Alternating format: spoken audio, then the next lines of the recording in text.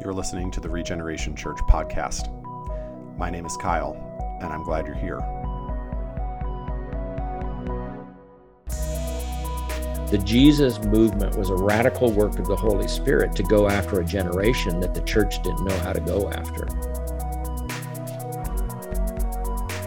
This fall, we're doing a teaching series around the Jesus People movement that arose in the late 1960s to consider how what God was doing then might be something he wants to do now.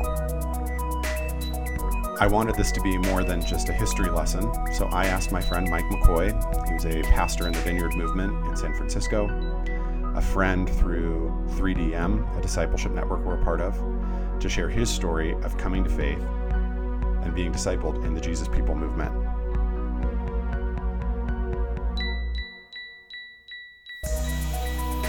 You're going to be blown away by what you hear in these podcasts, which will be dropping all throughout this series. So take a listen. It's going to be exciting.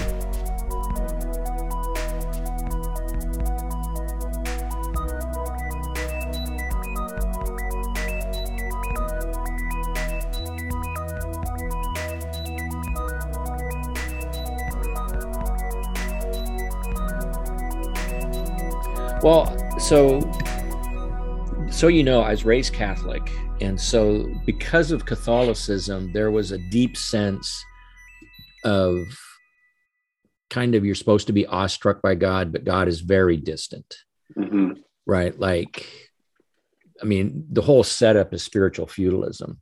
There's a priest up front. He gets to touch the communion elements. Nobody else does. He's closer to God than anybody else in the room. But on the other hand, there was also a sense in something like a mass, and even the way it's constructed in a very mysterious way, like, ooh, there's something here that's worth getting to know, but I probably can't know him. And so in the Jesus movement, one of the big things that grabbed my attention through Young Life when I was in high school was my Young Life leader was a biology teacher on the campus where I went to high school, and he would hang out with us. During lunch, he opened up his room. I went to Young Life clubs because girls went to Young Life clubs. And, but I wasn't at that point in my life, I really was beginning to think I was an atheist. I just don't know if God exists. But Dennis was a very loving person. Him and his wife were very loving people. He talked a lot about having a relationship with God, which I just had no place to put that. And within the Jesus movement, I would say that was one of the key good news messages is there is a God, which most everybody believed in some sense.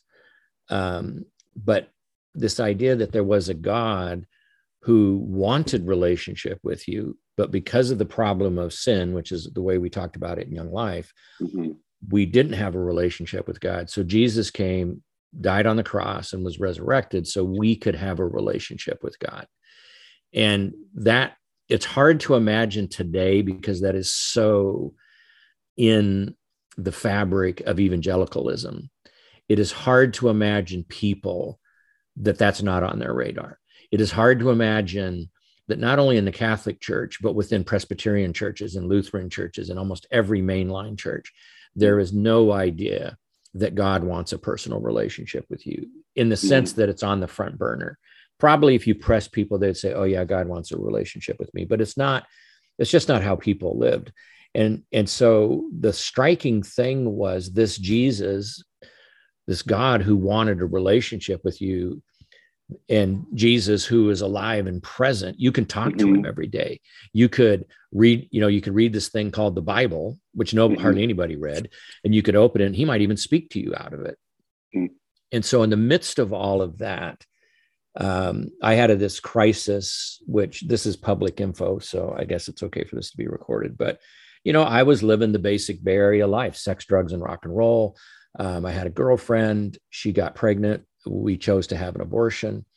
And in the midst of that, I just had a crisis, an emotional crisis of, and not at a conscious level, but I would find myself, and I'm not an especially emotional person, but I would find myself just crying for no reason, and I couldn't figure it out. I'd moved out of the house. I had a lot of rebellion with my parents. And so it was just like, what is going on with me? And I remember one time I was on my way home from work, and I stopped in this parking lot, and I just kind of kept crying, fell on my knees. It's like I couldn't figure out what was going on. I went on a retreat short time after this to my mom did the good Catholic mom guilt thing and said, hey, there's a father-son retreat going on at the San Franciscan retreat house. You and your brother and your dad should go. She paid for it. So I went. We get there. It's a silent retreat. So we're not even going to get to talk to my dad. I'm like, what am I here for? It's a silent retreat. I didn't bring anything to read. So the only book I could buy out of their bookstore was a New Testament. Mm-hmm. And I remember Ashlock saying, my young life leader saying, if you're going to read the Bible, don't start at the beginning. It's not that kind of book. Read one of the Gospels. And the only gospel I could remember him talking about was the Gospel of John, because he had quoted John 3:16, which was the verse for the Jesus movement, right? And so I remembered that. So I just started reading the Gospel of John. And I was in college at this point, and I was a philosophy, I was pre-law, so I was taking philosophy classes.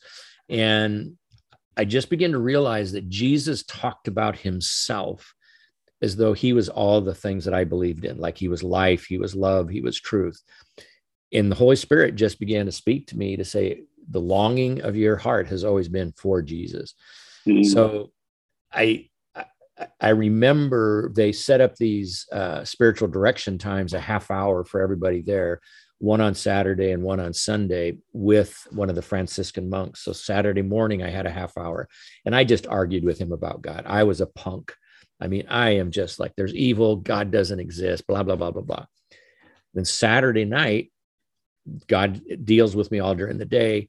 I decided to go out and watch the sunset, and I walked this garden that has the Stations of the Cross, and the Holy Spirit just tells me, if you ask for forgiveness, I'll forgive you. And so I remembered the young life prayer, Lord, I give you my life. I confess my sin. Jesus, come into my heart. And it was like just radical change. And God gave me vision for my life. I mean, it was a supernatural moment, but I had zero place to put this. I had no place to put this. And so after that, the Sunday morning, I meet with the spiritual director, and he goes, you seem different. And so I just told him the story. Well, he had no place to put my story because he's a Catholic Franciscan. So, today within the Jesus movement, a lot of people have this testimony, but then hardly anybody had that testimony. So he says, man, he goes, you probably want to talk to that Young Life guy. So I get back and I schedule a time to go talk to Dennis, and so he says, that's awesome. You want to be a Young Life leader. So he signs me up to do club. 3 weeks later, I'm sharing my testimony in the Young Life Club. A week after that, I'm one of the assistant leaders of the club. So back in the day, you went from getting saved to you're in ministry for me, it was within a month. And so that's kind of what happened. But all that to say is that whole idea that I could have a relationship with God was radical. So when I came back and actually talked to my mom and dad, and they had me talk to a priest, the priest said, no, this isn't how it works. You became a Christian when you got baptized. This has nothing to do with it. And so I kind of decided, well, I don't think I'm coming back to the Catholic Church. And so they pretty much kicked me out at that point, which was it was the times, the stuff that was going on was so out of everybody's loop. So I would say, on terms of up with that, from the get-go of the Jesus movement, I believed that I could directly access the Father, right? That God was available to speak to me, to be with me. I could share my burdens with him. I mean, one of the phrases we use all the time is that Jesus is your best friend. And, for young people, for high school kids, college kids who feel alienated, feel cut off from anybody, that idea that God wants to be your best friend and have that kind of intimacy is pretty radical. And again, I remember talking like to Marianne's family about this, who were Presbyterians. They were elders in the Presbyterian church. That was just foreign to them. Like, to call God your best friend, to say that Jesus was your best friend, seemed irreligious. It seemed, like, that's not right. Now, today, as time went on, all that Jesus movement culture infused into every church over time. I mean, it's really the diffusion of ideas. But the radical thing was, the Jesus movement was a radical work of the Holy Spirit to go after a generation that the church didn't know how to go after. It didn't have a place for them. And so, Calvary Chapel, Vineyard, number of other churches that I'm not as familiar with on the East Coast, in Florida, just started reaching out to all these young folks, and churches just started popping up because mainline churches had no place for them. Does that make sense? And 100%. Yeah. And so in terms of the up, I would say it's this idea of access. So prayer was different. Like in the Jesus movement at the beginning, people had to be discipled to just start talking to God, and somebody like me I remember being asked the second time I was at a Bible study, and the leader goes, "Hey, Mike, would you open us with a prayer?" And all I can think of as a Catholic is Our Father, the Holy Marys, and there's a prayer, the Apostles' Creed, but I don't remember it because we only do it once on the rosary. Like, that's all I had. And so he had to coach me, because I start the Our Father. He says, "What are you doing?" "Well, I'm praying." You said to pray. "I'm praying." He goes, No. Just start talking to God. Just whatever comes. Just start talking to God. And again, today, even in more high church settings, pastors feel free to pray that. But back in the day, no. So, everything's written, everything's planned out. So all of that becomes kind of some craziness, which I think goes to the end about what church is. So like for most people in the Jesus movement, attending your normal worship service just felt foreign, and not because of the liturgy, even though I think some people would say it's because, this is old fashioned and that. I think because at the heart of it was not a relationship with God. It was spiritual feudalism, to use the language we'd use today, is that it felt like this is all scripted, and whether God's here or not doesn't matter that much. We're still going to say the same things. We're still going to talk about the same things. We're still going to do the same hymns. And if Jesus is here, that's great. But if he's not, none of us can perceive him. Whereas in the Jesus movement, it was all about language like, Jesus is here. God's here.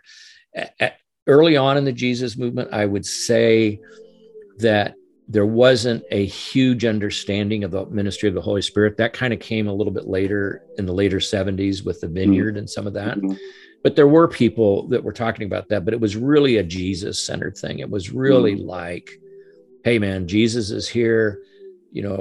He's here in our Bible study. And so I remember sitting in a Bible study, in this same Bible study that I was first in, and John, who is a leader, would just talk about, okay, so Jesus is here. He's going to help us understand this scripture. So we're just going to read Sermon on the Mount. I later found out John had only been a Christian about 6 months, and he's leading a Bible study with a bunch of us guys, and maybe even 4 months. But we all thought he was an expert, like, okay, we're following John, he's leading this Bible study. And he's like, I'm just dependent on Jesus. Like, Jesus is here. He's going to guide us through this. He's going to help us, which is very Discovery Bible study, right?